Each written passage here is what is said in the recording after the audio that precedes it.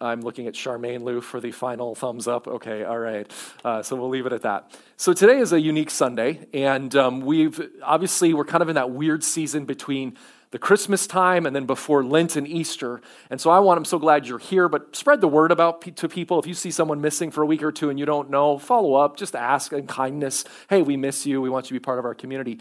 But these Sundays we do 4 times a year, usually in a 5-Sunday month, we'll do a Sunday for Q&A, or Q&R. Response would be a little more humble way of saying that. But everyone knows what Q&A is, so just putting Q and R up there sometimes doesn't, people are like, what is that? Okay, it means that we don't claim to have all the answers, we're more responding to your questions.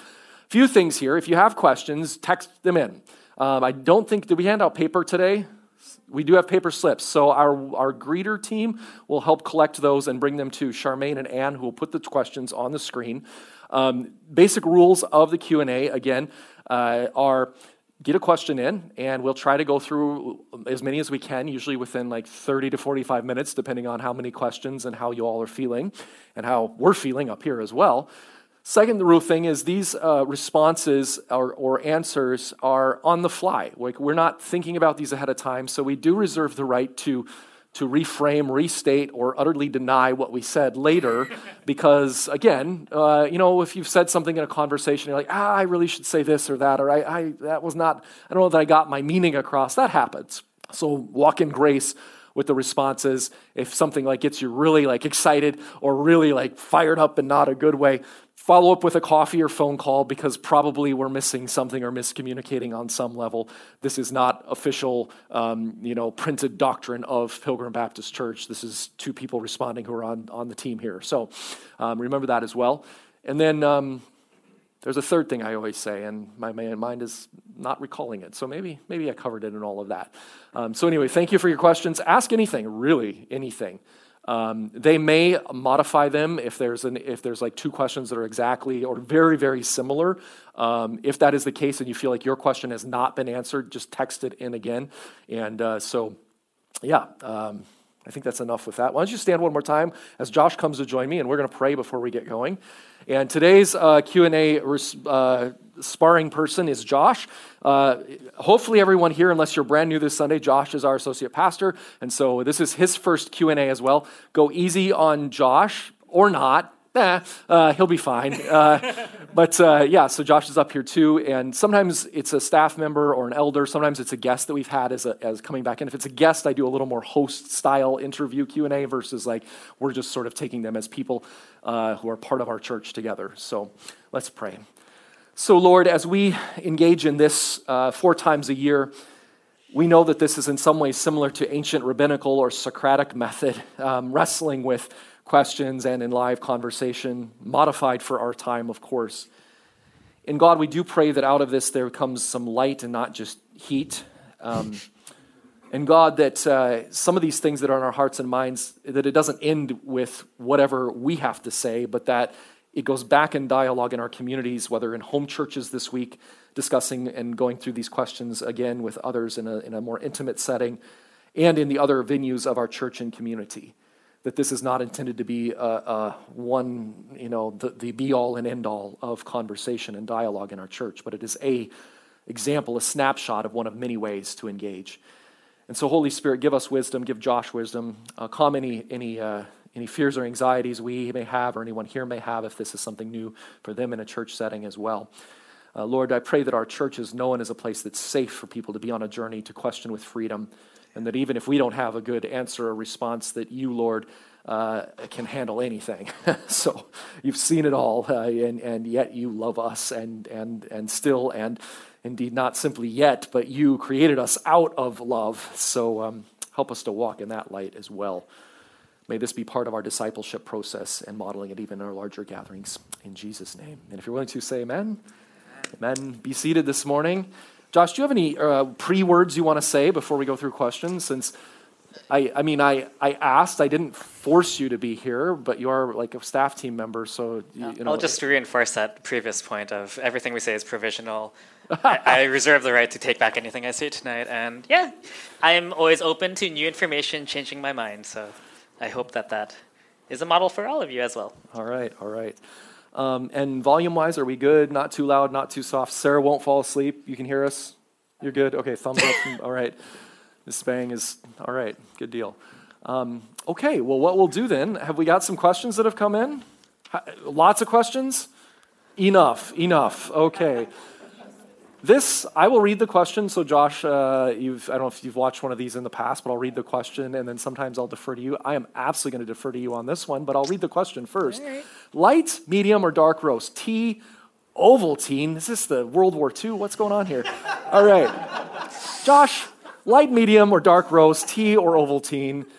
Or modify the question if it's appropriate to do so. So I am kind of, I like medium roast, but sometimes dark roast, when you're in that kind of chocolatey mood, I go for the dark roast. But generally, I want something a little bit more bright in the morning, so I go for medium.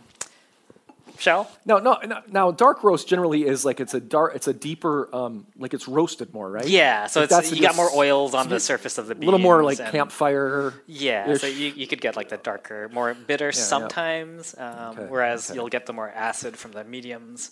Yeah.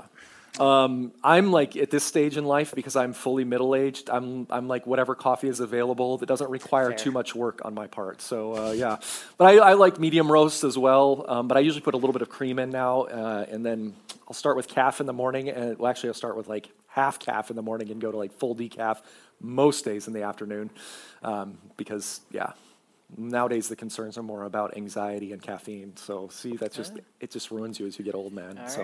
All right. I'll let you know when I get there. Next question. Let's move on here. Unless you have anything. What does the church believe about divorce? How long does someone need to wait to find love after a divorce? Ooh. We went from like light and fluffy into like boom. 10. Okay. What does the church believe about divorce? How long does someone need to wait to find love after a divorce? Wow. Okay. I'm going to start and then come up with good stuff. All right. Okay. All right. So number one, what does the church? I am going to answer that like the church as in all of the churches across time. There's been some debates about divorce.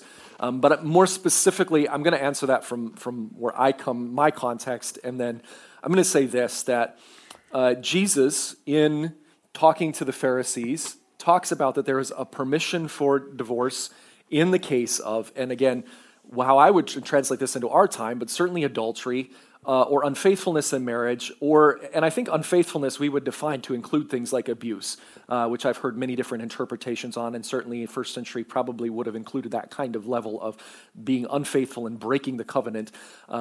So I think divorce is permissible. The problem in the first century with divorce within the Jewish context, though, was that only a male the male had to sign off or had to get the writ of divorce issued, and still within some Orthodox Jewish communities that is still the case, and a woman has to go through sometimes it can be a real onerous if the guy doesn't want to grant the divorce, but practically speaking, he's living with another woman, there's all things from any other context. So in the ancient world, keep in mind when Jesus is talking about the hardness of their hearts, saying that a man could divorce a woman for burning, I think one of the ancient rabbis said, for burning the food, a writ of divorce, And it's interesting when Jesus is talking about this as well, there is this piece of raising up the status of the woman within the context beyond the Jewish and first century context in terms of that divorce and the support of a woman as well. And so there's a lot of issues in New Testament when we read about divorce around women and their rights or lack thereof, and also the issue of support. There was not social nets outside of your family systems, generally speaking. And how long does someone need to wait to find love after a divorce? I wonder if that question's more about, I would say it's contextual, number one, right? Like, well, what were the wounds, what were the things that happened in the relationship that caused that marriage to break down to a point of divorce, and have you dealt with that stuff? Because if you just jump into another relationship, but you haven't dealt with the things and even if it was an 80%, 20% thing, you still got to own your 20% fully. Do therapy, do some biblical counseling, you find the resources to work on wholeness. So I would say the question is, are you at a higher level of health, baseline above, however you want to measure it, 50%, before you jump into a new relationship? I think that's true of any, a dating relationship, whatever. Like, you want to wait until you're at a level where you're coming to that relationship from a healthier place, because that'll help you also see the red flags in people that you'll be blind to if you're trying to fill a hole in your heart, right? There's ways to to experience a fullness in life that don't require immediately jumping into an intimate relationship with someone. So this is a huge question. We could spend the whole rest of the day on all the pieces in this that this brings up, but I'll kick it over to Josh here to see if he wants to add any particular things that jump out. Yeah, we could definitely do a whole weekend retreat on, because when you ask about divorce, you also have to ask, what does the church believe about marriage? And I think, what do you guys believe about marriage? What is the purpose of marriage? How do you see it? How does the world see it? And how does that kind of tar our beliefs about what marriage, the meaning of marriage is for? And so I think if you were to boil down, I think, what does the church believe about marriage? And you can go historically, you can go the past 2,000 years, you can go Catholic, Orthodox, you go through what Baptists believe about marriage. But, the way I framed it when we were getting married was, we are getting married, the purpose of our marriage is to grow in our Christ-likeness. And you can grow in Christ-likeness with or without marriage, but within marriage there are ways you can grow towards Christ-likeness. I think a big part of, one of them is to die to yourself, to put the others first, to love as Christ loved the church. I think there's a huge part of that we learn in marriage. And so when you ask the question, well, what about divorce then? I think, there's abuse, there's unfaithfulness to that covenant promise. But let's say everything, you're not being abused, you're not being cheated on or anything, and you just don't like each other or something.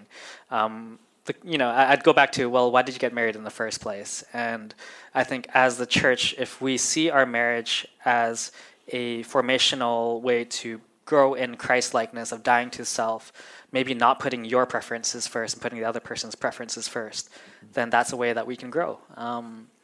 And so how long does someone need to wait to find love? Again, it's like, what exactly are you looking for in life? Are you looking to fulfill your romantic desires, your hormonal desires, or something along those lines? Or are you looking for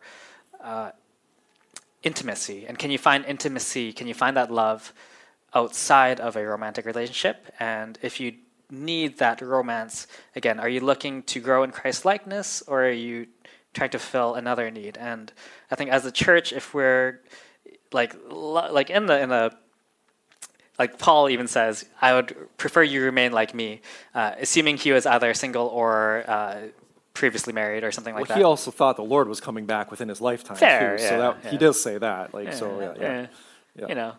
Anyway, there's a lot of people in here who might believe that too. So. Sorry, finish your thought. But if you can find that in community, find that intimacy in friendship, and if you can grow in Christ-likeness, I think that would be good. But again, very contextual question. We'll have to see each situation and judge from there what is wisest. Yeah, it's a great question. Whoever put it in, great question. We could say so much more. I think we'll move on, but please follow up. Josh has the answer. No, I was kidding. Please follow up with people that you trust and can speak into your life. How do I not let my achievements or failures define me, but rather my relationship with Jesus? Oh, that's a beautiful question. That's a good one. Josh, you want to lead off on that one? I've got tons of stuff, but let's hear. Well, the idea of achievements, what we do in life defining us, that is, I don't want to say a completely modern concept, but the self-identity, how we define ourselves. So we live in, I just read this book, The Church at the End of Innovation, and so it's really on my mind right now. But anyways, we live in this culture where our identity is kind of based off of us, ourselves, what we do, whatever we accomplish, whatever we do, our skills, our talents, our abilities, how the world sees us, our fame, our clout on Instagram or TikTok. There's a lot of ways that we define the self based off of those kind of measures. Now, I think if you start by seeing this culture that we're in, taking a step back and looking at it from that point, that might be step one, is revalidating, well, why do I identify myself with my achievements or so? And it is a huge cultural pressure, social pressure that we get to be that way. Even our parents might even say, you better work hard, you better get a good education, you better get a certain job, make something of yourself. Those things are what will define you. That's your worth in life. It has a lot to do with your self-worth as well, I think. But so I think step one, you take a step back and you see, okay, well, maybe it's just societal pressures, it's cultural pressures. Because and another way that I look at it too is, if I were to lose my hands, if I couldn't play guitar, if I couldn't cook anymore, there is this part of me that thinks, like, back in the day, I'd be like, man, what would I do with myself? Would I kill myself because I couldn't, if I lost my eyesight, if I lost my hearing, if I lost my tongue, would I still value this life? And we do live in kind of an ableist culture where your abilities, your disabilities, again, define you, versus that relationship with Jesus. And so finding your identity and self-worth in that relationship with Jesus, I think to do that, how do I do that? Right? How do you do that? I think you have to spend time with people who also do that. I think you have to let your community form you. 1 hour on a Sunday might not be enough to fight against all the pressures of the world telling you to do and achieve and become.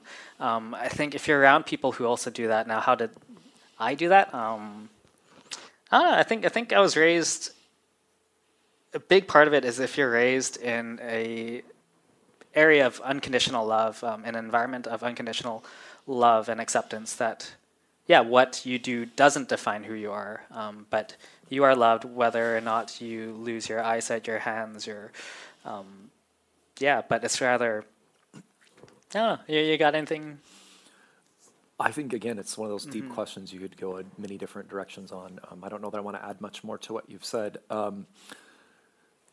Ultimately, I think part of getting your relationship defined with Jesus, this is one of the beauties of the local church, is that ultimately we shouldn't value each other for what we can volunteer or produce in our church, but that this is a safe place just to be and to be reaffirmed, and that you are created by your Creator who loves you and cares for you, and that part of our mission as a church is actually to remind people.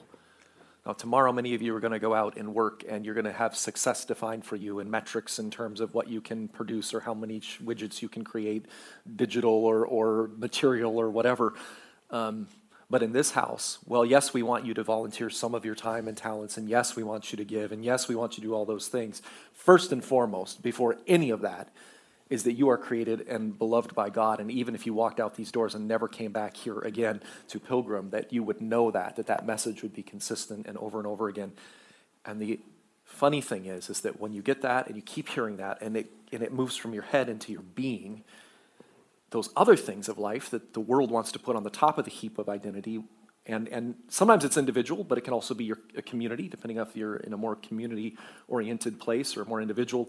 We live in kind of both in Vancouver.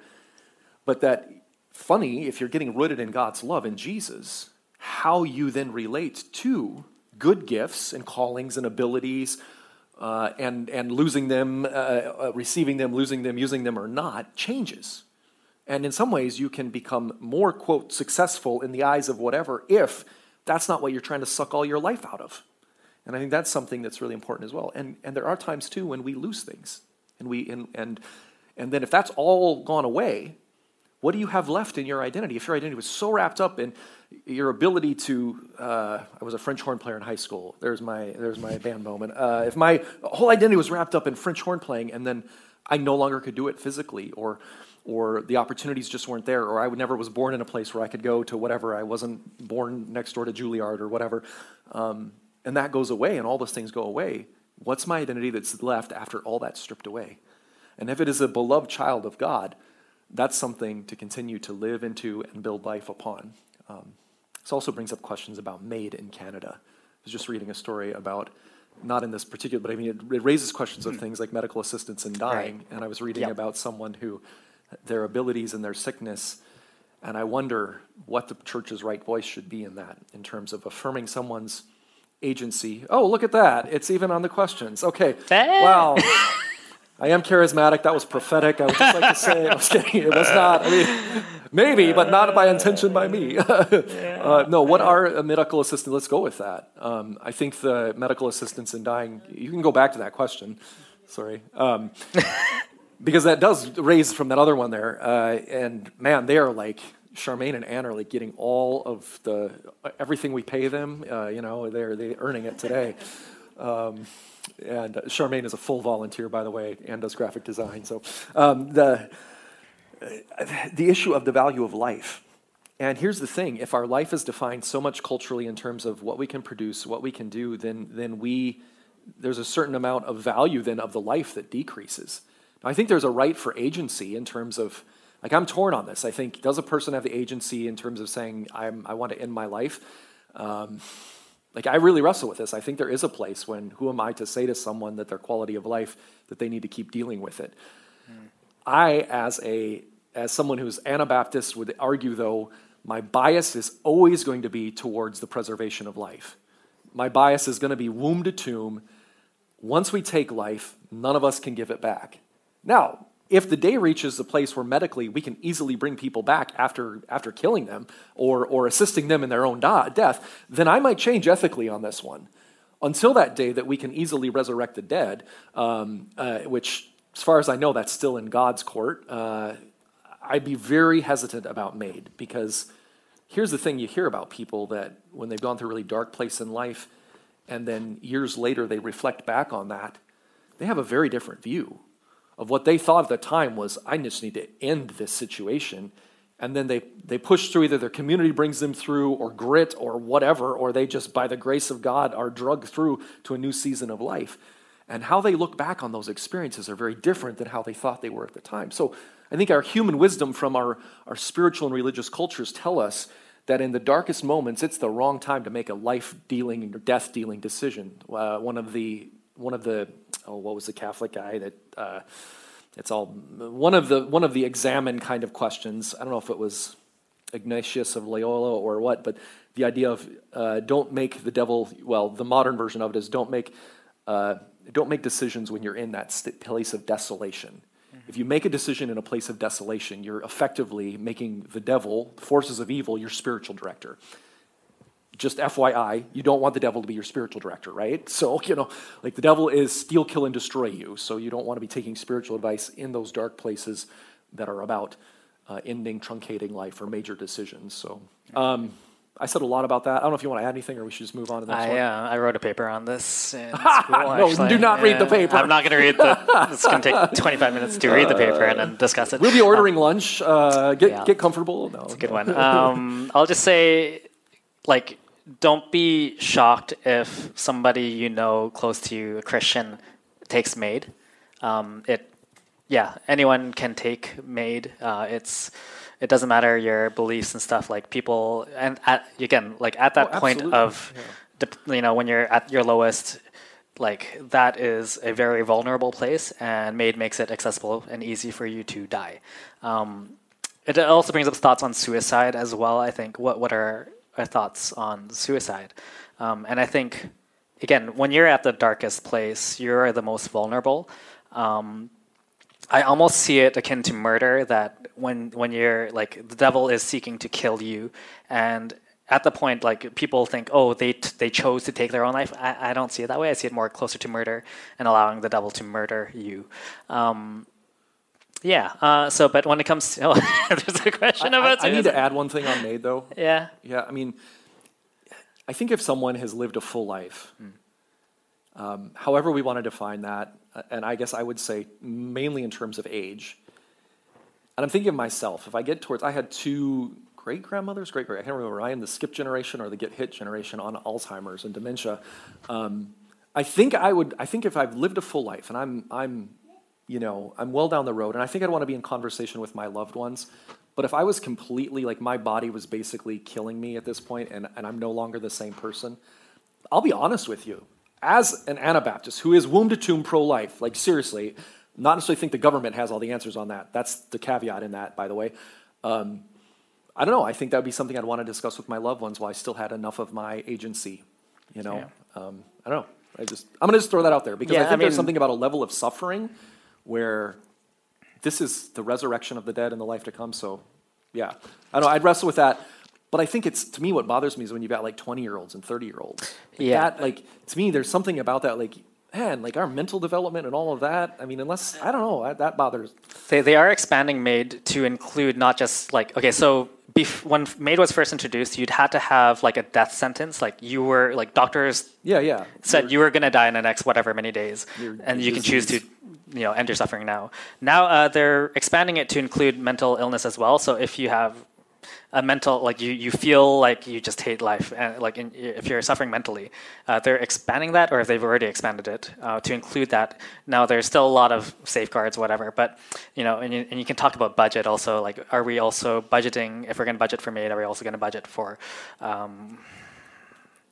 care if you're sick, palliative care, that's the hospice word. care, hospice care, I think mental some of health that is included, but yeah. So there's that whole aspect of it too. I think if I wanted to end with just one last thing, it'd be the idea of a good death. Like again, like if you've lived a full life, what does it also mean to end well?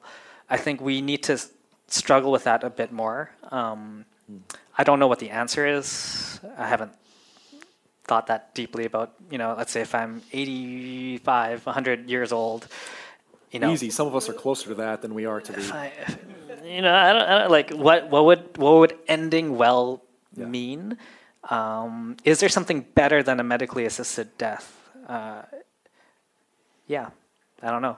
Maybe being a missionary in the most dangerous place is something to do. I don't know. Yeah. Like I'd prefer that though. These are great. Man, what is up? Like, holy cow. Like sometimes it's like coffee and talk about, like these are, it's like layers on layers today.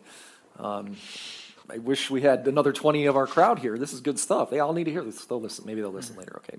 What do you think a person's soul, where do you think, what do I think and where do I think a person or soul goes if they commit suicide, if they complete suicide? The short answer for me, and let's do this one short the short answer I think is this. God is not capricious. You're not going to be judged all of your life based on in an act where you're probably I would say suicide would be you're in extreme distress mentally. You're probably not obviously in your fullest level of agency and competency. You're ending your life. I think God is going to judge by the grace of God in Christ. If you're a believer, you're going to be in heaven. You're going to be in the presence, spiritually present with Christ, there's some debates on where before the resurrection. You're going to wherever the good place is. You'll be there if you've cast yourself on God's grace. You may be there regardless. So what I would say is nice. Charmaine is telling us to stay on topic. Okay, so I was supposed to read that out loud. Oh, you put it on the screen though. Okay, I think the long and the short of it is that God is not capricious. There were some people that taught that if you end your life that basically that's a ticket to damnation. I think that's nonsense. There's no verse in Scripture that says that. Absolute nonsense. So I would say, whatever the scales are in terms of if we've thrown ourselves on God's grace earlier in life, suicide doesn't undo that. I think they said those things like you're going to go to hell if you commit suicide to scare people. To scare people. Yeah. Which is a horrible motivator. That's a horrible way to motivate it. If it works, it works. That's spiritual abuse, guys. That is spiritual Don't scare abuse. people with hell to try to motivate them to do things. Yeah. That is not okay. Next question. Could you speak to the phrase God turned his integrating faith and culture? Okay. 1 Corinthians 8, 1 through 13, related to what to eat. How does a Christ-centered individual apply the principles to cohabitation before marriage? This is a multiple point question. You should have edited this down to one question. One question at a time, guys. One question at a time. How does it apply to cohabitation before marriage? Choices available when a pregnant mother is alerted to abnormalities with the baby. Okay, wow. Okay, those are two huge ones, all put together in one question. All right.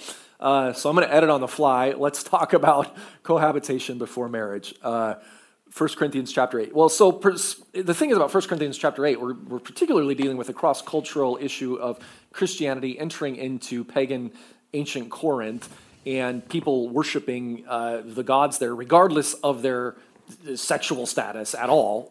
So that's sort of like so there's not necessarily a one-to-one application is what I'm trying to say there. I would say in terms of what's common, the closest I can get in my mind right now is to say in our Canadian culture, in our Western culture, in most culture, I think probably globally, it's not uncommon for people to be living together without being married. And by living together, we are using euphemism for they are sleeping together, they're having sex, all of that. So now we'll be nice, get it back to PG-13. So what I would say there is, I was staying on topic. That was straight on topic. All right. That's actually getting me more off topic than the topic is, so you should take that off. If you're wondering, there's a thing that says stay on topic. So what do we do when there's a biblical ethic of, if you're going to be sexually active, it's best expressed within a covenant, a commitment to one another, a rugged, I am for you for life, I am for this. And so that's the consistency we see in Scripture, that sex is beautiful and powerful and formative and shaping, and there's issues of attraction and pull and all of those things. And generally speaking, the Word of God actually has good things to say. I was raised in a super fundamentalist, almost fundamentalist Pentecostal church. Those two things shouldn't go together, but they did. In purity culture, some of the worst versions of it. And I think the problem is it made such an evil, like your body's good and fine. You can dance, you can shout, you can jump and worship. But, every other environment, like there was a very negative, dark view of the body. And so the problem is we speak to that God calls us to be in covenant relationship with one another, and ideally, with another person if you're called into marriage. I think the church has to walk in grace as well, to recognize that most of us in this room have been shaped more by secular or other culture than by Jesus and the church. That unless you've been in home church every week this week, and you've been in discipleship group, and you've been in Sunday morning worship, and also you're being intentionally missional in your home and out in the community, most of us are not at that level of following Jesus. If we're going to be real honest here at Pilgrim Church, most of us are not there. We're not on mission. We're not living even like the false holiness of an inward kind of thing. Most people aren't here, so we're all in a variety of ranges. And so as a pastor, from my perspective, I think you hold pastors, you hold elders, you hold your leaders to a higher level. 1 Timothy and Titus speak very directly to this. He should not be married to more than one woman, or she should not be married to more than one man. Like that's stated in black and white.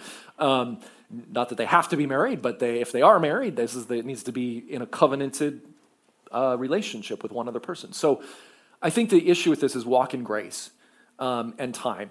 And if you have a relationship with someone and they're cohabiting, then you may have the right to speak into their life, but do it in a way that doesn't push them away. They need to be in the house of God. They need to be part of the church. And someday, most people, if they have any sort of Christian background, will get married. Well, we don't want to be such jerks about the fact that, they may be living more into other values that are not Jesus-y while they're in that place. Now, if you are wrestling with that in your own life, I would challenge you. If you are called to be with someone, then be with them, marry them. We can do a shotgun wedding on the lawn, and then you can do a big celebration later, whatever. That's sort of that's a U.S. thing, isn't it? Shotgun wedding in Canada, what would it be? It'd be a fentanyl white knife wedding. I don't know, but no, I don't know. What are the lethal? Whoa. What are the lethal practices in Canada? That's where I'm going with that. Okay, lethal practices. Stay on topic. We're going to scratch that last bit from the record. That's going to be, that did not happen, all right. Do you remember that? I'm just gaslighting myself here, okay. It never happened. So I think that's important around the cohabitation is walk in grace with people, and yet challenge people to say, hey, if you're called and you love one another, marriage is a covenanted place where you're calling the community. Not only that, you're saying before people, before family, before God, you're saying we're going to be for each other. We're not just here to use each other and get as much pleasure or irritation out of each other and then just sort of cast it off if things get, if it gets a little bumpy or somebody scuffs up the rims or whatever. We're gonna build into this relationship. So I would say that culturally, if our church is reaching out to people, there will be couples all the time. In every church I've been at in the past, there's always been couples living together who were not married. Every church, as we were on mission with God. So how are we going to hold that? We want that, by the way. Let me be clear. We want people to feel welcome here and yet challenged to maybe be a little bit uncomfortable and when they're wrestling with the scripture on sexuality, as they become more aware that from a biblical perspective, sex is not just about one act, pleasureful or whatever. It's about a commitment. It's about a piece of a larger relational commitment. And so that's the call, this bigger relationship. So we want to invite people to hear about that and to lean into that. Because here's the thing, in our Western society, and even globally to some extent, sex has been reduced to a commodification of another person. And if it's more convenient for me to get the commodity from you, and I still kind of like you and I'm living together with you, then so be it. Covenant says, That other person is not a commodity and not to be disposed of if this relationship gets a little bumpy. We are now in this for life. And sex is about adding to value and joy and pleasure and maybe procreation as well. So I think, how do you help people think differently about their body and another person's body when we are been atomized in our culture in terms of others' bodies and our bodies? So there's a huge topic around that, just that one right there.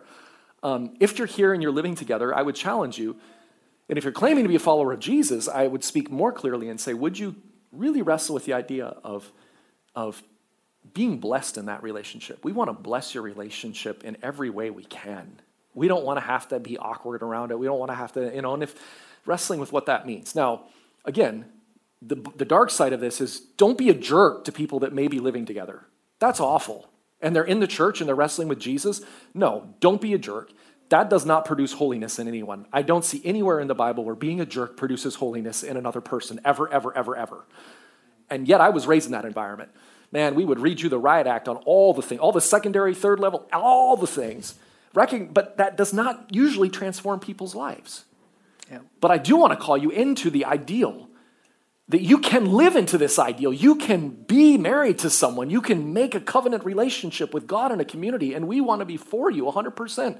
Church is for marriage. One of the only places it probably really is, really, really for marriage. Not just contracts, not just the right to sue each other if it goes south in the secular law, but actually for you and your relationship. I really preached a whole sermon on that. You got to keep it under 2 minutes. There's nothing to add to that. 2 minutes.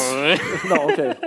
Maybe I'll hit on the second question then, which is... Josh and Grace were recently married, so somebody read them. No, I'm just kidding. No. Yeah, maybe I'll just hit on the second one, which is, I think if you ask the question of, is the human race less beautiful or more beautiful without, let's say, someone with Down syndrome? I would say no, humanity as a whole is not more beautiful without people with abnormalities. I think, again, asking that question also, why are you procreating? Why are you having a baby in the first place? If the idea is, well, I have all these unlived hopes and dreams that I want to put on my kids, then that's not good. If you want to have a kid because it's like, I don't know, I wanted to be a parent or something like that, I don't think that's like that great of a reason to be a father or mother. I think if you're having, the way that, if you don't know, Grace is pregnant. Yay. Congratulations. Yeah, okay, if you missed it. But it's like we're but when we're talking about having a kid, I was like, what if we, because there's so many things, like, sometimes we'll say, I really want my kid to play music, or I really want my kid to be into tennis, or we really want our kid to be really smart and really, really loving and really hardworking and all these things. And we have all these dreams and hopes for our future kid. But sometimes we just have to pause and be like, well, what if they are none of those things? What if they do have, let's say, an abnormality, a Down syndrome, a disfiguration of some point? Would we, let's say, kill the baby or something like that? And of course we're saying no. And it goes back to, like, why are we having the kid in the first place? Well, I think there's a huge, again, like, why did we get married in the first place? What if our journey in raising a kid is also part of our journey towards uniting with Christ? What if having a kid helps us to know God's father heart? What if that helps us form into Christ's image? What if we saw it that way, so that no matter who the kid is, we're learning how to love, how to be like God, which was Genesis 1, created in God's image, God the Father. Well, I get to learn what it means to be a father. And I think if I point it all towards growing towards what is God fatherliness like, then yeah. Thoughts on being alerted to the abnormalities of a baby. Another way for you to learn how to be like God. Yeah, like we're getting 3 or 4 questions here in, and these are all just amazingly deep and complex. I mean, every situation is so unique, so personal. And, I've been a pastor for 25 years, and I've spoken with women who have chosen to have an abortion, women who have chosen to not have an abortion. my parents got married because I was on the way, and initially my father did not want me to be born. So this got some personal pieces for me as well. So choices available, and I think I think pastorally, it's one thing to say a moral statement about sort of a moral principle, and then pastorally it's walking with people regardless of what they choose and loving them through that is I think the tone of the church. And yet we can teach about this idea of the value of life, wound of tomb, and yet without even getting into laws, I'm just talking about the church's position, the value of life, and really wrestling with, I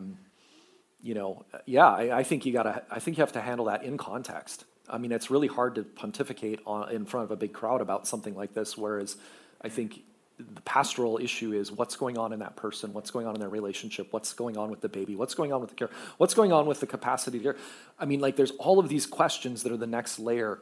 And so we need to speak to the high level stuff, absolutely, and we have. On the other hand, I would say, as a church within our tradition, I would say in general, it's how can we surround, support, and care for that person. And if the straight up ask me, say, what do you think, Pastor? Should we consider ending or terminating this pregnancy? I would put it back on them, and I would say this. My bias as a follower of Jesus, who as of yet we are unable to bring life back, is towards the preservation of life. And as Josh talked about very nicely, kind of spelling out the shapes of how that can form you and your character. It's going to be a different life trajectory than you imagined. But guess what? Even when pregnancies come to term and the baby is from every perfectly normal within the ranges of health, et cetera, kids still make choices that will go against whatever, And so if you haven't had teenagers yet, well, and I love mine, Oliver, glad you're here. But they're still going to make choices, right? And do you end them at the teenage years? Now the temptation is certainly there some days. What was the Hebrew Bible saying? If you have a rebellious son, stone him, take him to the elders, and they will stone him for you. I mean, we'll be starting the stoning the teenagers ministry yet. No, kidding. Yeah. Okay, that's horrible. Where's the stay on topic thing, Charmaine, when I need it? Okay. So to be honest, I'd say that this is something that we need to walk with in grace. But if someone asked me, is your church pro-abortion? And I would say, absolutely not. I'm not, if you're asking me, I'm not pro-abortion, I'm not pro-war, I'm not pro-death penalty, I'm not, I struggle with maybe at the very end, when you're experiencing a terminal disease and it's verified and all of that, I get that. But even then, my bias will always be to preservation. Like when the young man during the war, and I was serving in a church in the States, came to me and said, hey, I want to enlist to the Air Force with my country, and hey, Pastor, what do you think? And I said, well, my bias is towards the preservation of life. Can you express that patriotism in a way that doesn't involve killing other people? And yet at the end of the day, he goes and makes his decision. That one didn't, but I had other veterans in the church, and we love and we walk with, and so I think we have to, can we lean into God's love in these cases while still talking about moral principles? I think that's kind of where I land with that. It's good stuff. I know we're getting late. Can we do one or two more? Or are you guys just bored out of your mind? Okay. I mean, I know if it was your question, you're like, that's great, I'd love to hear it. But if it's not your question, someone's going to be like, oh my goodness, I think these are all great questions. Could you speak to the phrase, God turned his face away? We hear this phrase in both songs and also in regards to Jesus on the cross. Oh, wow. Theologians debate this. This is like all over the map in terms of how to interpret that when he was on the cross. So when Jesus is on the cross, Easter, we're going to get to Easter here soon. One of the phrases that's recorded in the gospel is this, my God, why have you forsaken me? The cry of dereliction is what it's called. By the way, that's sort of the fancy word for it. The cry of dereliction. My God, why have you forsaken me? Where the Son is suffering, and this idea of the relationship between God the Father, the Son, and the Spirit. What is going on there? Is there a split in the Godhead in this moment? Some would kind of indicate that. What's the experience of Christ on the cross? And so I think this is, and here's the thing, Bible-believing people way more brilliant than me have debated this. I'm going to answer kind of how, in my dumbed-down, simple way of thinking about this, is that when God puts on flesh, part of the Trinity, and we're told that in Christianity, God is revealed as one and three, as an eternal relationship, that God has love because the very nature of God is relationship. And so when God creates, God is expressing God's love. when God enters into his creation by taking on human flesh in Jesus, part of the Trinity now becomes enmeshed with the matter of the world, the material, the physicality of the world. And on the cross, depending on what's happening, one view of atonement, what Jesus does on the cross, is that God is putting on all the sins and brokenness of time on Christ, and that in one sense, God is all holy, all good, all loving, and does not look upon that as God is also present at the same time. So is there a split? I would say no, but in one sense, God is doing both acts in this thing. God is taking on everything in himself, in Jesus, and the Spirit and the Father are also in some ways reacting to this sense of the horror of all of human evil being poured out on God's self. And so there's almost like a psychological, something's going on in the experience of God, right? So I think that's one way to look at that. I don't believe that there was a split in the Trinity. I don't believe that in some ways, because Jesus was fully God. We're told that, but he emptied himself of some of his divine attributes to put on flesh, to be truly human, and that in that God enters into all our pain. And so I think it's an expression of God experiencing the fullness of pain, including the pain of abandonment. Have you ever felt so dark and lonely that you feel like you've been completely abandoned, completely left? And so I think this is one of the things I'd wrestle with too, that in this God is experiencing some level of abandonment or separation, but not a complete split, because Jesus is still God on the cross. He doesn't stop being God. So there's something happening in that relationship there that we're experiencing that is extreme horror that Jesus is experiencing on the cross. So yeah, that's a good question. I mean, there's a lot of debate on how does that take on. If we push it too far to say that there was a split in the Trinity, then that I can't go there, because that makes no sense, because then part of God is not experiencing the cross in some way, and I can't. Yeah, I don't know. You just graduated from Bible college or from seminary. Yeah, no, Come on now. I was thinking about the song we did today. How long to turn your face away? So Did I just make that way more complex and it was about that song? Maybe. Yeah, please, okay. Well, okay. So there's a difference between God, because God's not a physical being, right? So he doesn't have a face to like turn away. When we sing about that, or when people write about, oh, you know, how long will you turn your face away, or God will turn his face away, what's happening is we're experiencing as if God's face is turning away. Again, like, does God have a physical face? No, if God is spirit. So he's not all spirit. He put on flesh. Okay, so there's God. Part of the Trinity. This is the problem in the Trinity. This is where it gets really confusing. Yeah. But what the writers usually are talking about is the experience of God's face turning away. Now, what that means to the biblical writers and what we sing about is this idea that God is not seeing us. He's not seeing our plight. He is not seeing, and that he's not coming and rescuing us. Because if he saw us, if he knew the pain that we're experiencing, surely our God is good and he would come and help us, right? But yet our human experience, we know that sometimes we suffer for long periods of time without that salvation coming in and breaking through. So that experience of God turning his face away. Now, it does also say, I think some of the prophets talk about, he will turn his face away because you neglected justice and mercy and compassion. You know, he doesn't care about, I think today's reading, if you read the lectionary, is about, does God care about the 1,000 sacrificed rams or whatnot? Isn't not to, love justice, walk humbly before your God. So we experience, there's kind of like that explanation of, if you neglect justice and mercy, the prophets talk about, God will turn his face away. Mm-hmm. And that experience is more so like when you're living, let's say you are living in sin, or we're just experiencing the effects of sin all around us. There are consequences to that sin, and sometimes it's our fault, sometimes it's not our fault, sometimes we're just, again, facing the weight of the world. And so the experience of, God, how long will you not look at what we're experiencing? How long will you, until you save us? Now, we do have a hope. We have, first, we had Jesus come.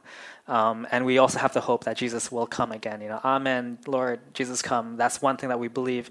If we cite it in the Apostles' Creed, we believe that Jesus will come again. So the experience of God turning his face away will not last. We do have hope. And so, Yeah, it's good to point out. I mean, I went towards the dereliction on the cross, which is kind of a separate thing from the poetic use of God turning his face away, and which is in Hebrew Bible a lot, this phrase of the blessing of God versus the presence of God versus the absence, that kind of thing. So, yeah, thank you, Josh. See, that's why we have more people up here, because we're getting the different pieces of that. Good stuff. Okay, I think we probably should end it. We are past noon here, and we're going to pray together. Okay, whoa. We got a ton of questions?